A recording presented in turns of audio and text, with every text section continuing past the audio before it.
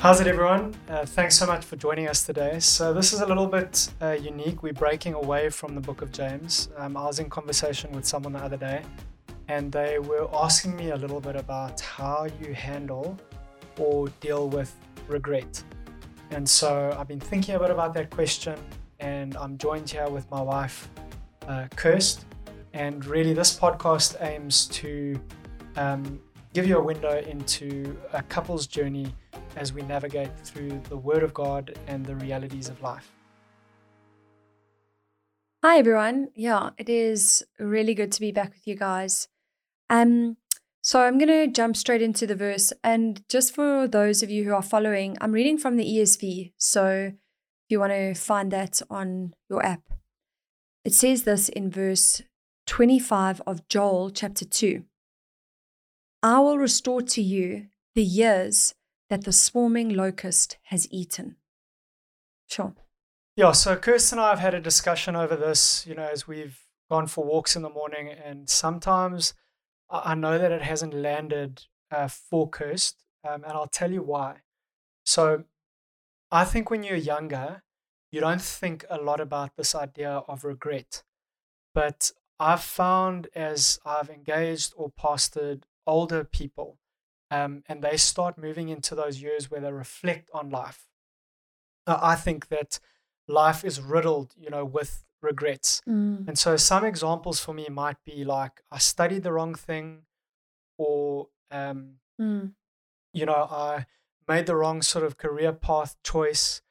I There was a season of my life where I was absent, as a father in parenting, my children, or I went through a divorce. We were in the season of pressure, and we made these decisions and we called it a day.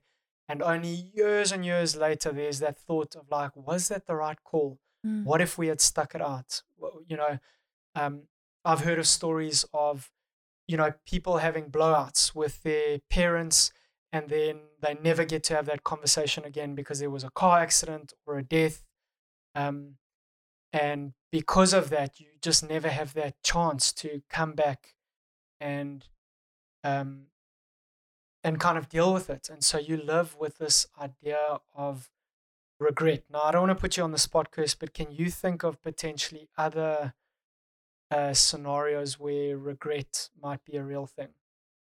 Yeah, and I think on a sensitive level, there's the idea of the people that we've pastored over the years that have had an affair, that's Yeah, massive regret, divorce, um, I think job decisions that a couple of years later have led to retrenchments or moving to different places when, yeah, you've just got to start over again. I don't know. These are yeah, some yeah, ideas that and come to mind. yeah. I want to lean in there. Like, I mean, you can make um, decisions as a high schooler, and you think about that era as a teenager when you make decisions around substance abuse or around sex or around, Mm, these things that can shape the trajectory of your life. Um, I I definitely look at my life, and I'm not sort of, I don't know if I'm getting near the end, but I'm kind of heading towards 40. And even now, as I soberly reflect, mm, I genuinely think that there are certain things or decisions that I've made that I feel like, yes, you know what, that just really sucks, and um, that's hurt me. That's hurt certain things about my life, or things could have been so different, or um, yeah, so I think there are labels that we've got to give to these things, whether it's with regards to relationships, circumstances, or a set of decisions. But regret, uh, I think, honestly, is a huge thing that is a part of our soul and can really mm. eat away at us. Yeah, absolutely. And I think, is it about regret that we've made, like personal decisions around that? Could it also be regret from things that have been out of our control? Yeah, maybe it could be. I'm not sure how to apply it with regards to things that are out of our control. I think I'm speaking more, um, yeah, more about the sort of Well, you know what? Maybe we put it down to the events of our lives. And as we look at it, there were things we could have done differently, or there are things that we weren't able to do, but ultimately there's regret. Yeah. And so, Because he speaks about the swarming locusts have eaten, yeah, and it's the crops, obviously. Joel's speaking about a crop, and locusts have come and they've eaten his crops, which is obviously his livelihood. yeah. So we've got here in verse, 25, I will restore to you the years that the swarming locust has eaten. And there's this picture of a community, in Israel that wanted to do life without God. And because they made that decision and chose to say, look, we're going to work out life and we're going to make the decisions and live with our own wisdom and not live with your voice or your prophets or your word in our lives, we're going to go down this track. And in a sense, I wonder if it's like as simple as that, because in a sense, we see in this passage, God is like, I brought those locusts. You lived apart from Yeah. me and I brought those locusts. And that's a horrible thing to digest. I hate that. It's like this God giving us over to our own desires. That is a common theme of what judgment looks. It's a little bit like my mom used to say, okay, well, if work it out by yourself, go do what you want. That's what she used to say, like, well, do what you want. And then I would do what I want.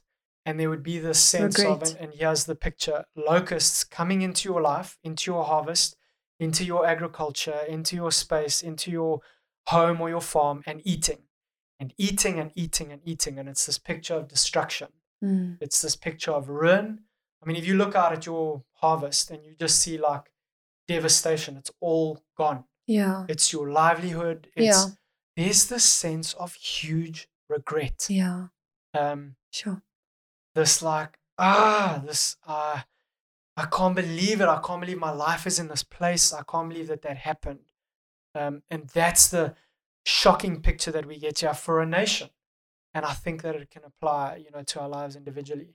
Yeah. So, I love that picture. I think it's really solidified, kind of what regret can look like. So how? How does God restore these years back to us? Yeah, so I think that the book of Joel is interesting, and its common theme is just a heartfelt repentance. Mm. And I think that as we come before God and acknowledge those things, and that we say, Lord, I blew it. And, Lord, that could have gone so differently. And, Lord, I'm really sorry for that conversation or for that decision, for the way in which me, myself, and I, played a part, in the outcome of what I see before me. Like, God, I'm sorry. And within that context, we see a promise. I will restore. I will restore. I will regrow. I will do something that you can't see. And, growth with farming is miraculous. Rain is out of our control. The season is out of our control. These things just happen, in a sense, but God orchestrates them. And in the same way, spiritually, I think that God has the ability to weave the tapestry of our lives that in a way brings partial restoration here. I think that certain ministries are born out of this. I think that lives are able to counsel and comfort other lives that are either going down that route or have gone down that route to say, this is a warning. I did that. Don't make, like I said to my kids, don't make the mistakes I made. Make different ones. I love that kind of phrase. Yeah. And when there's this authentic repentance, there is a sense in which God keeps this promise and he restores, he reconciles, he regrows, he gives us these illuminative thoughts to say, wow, God actually had the brilliance to use that. And I want to be like very strong here and specific, because I don't want you to miss me. I know maybe I'm talking a little long here, but just camp on this idea. When that regret comes into your mind and it floods in and it accuses you and it makes you feel paralyzed and sick and tearful and sad and just like, that feeling, there's just deep sorrow. I want you in that moment to say this, but I've repented and God will restore. God will restore what these awful locusts have eaten in my life. Sure. And He may do it partially now. Lord, I wait on that restoration. And we've seen God do national restoration and individual restoration in families and in lives. There are testimonies of it all over. But in my life, God, I'm going to trust you and I'm going to wait. And God will bring that moment where you look back and say, He did it. This is a picture of Him restoring that. And if it's not in this lifetime, it will be in the life to come, where that pain and that sorrow and that sadness, He is the only one that I know that can turn that stuff into joy and singing and song. Yeah. And so, be specific and mutter this verse.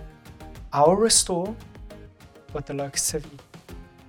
I will restore what the locusts have eaten. When those things come, I will restore what the locusts have eaten.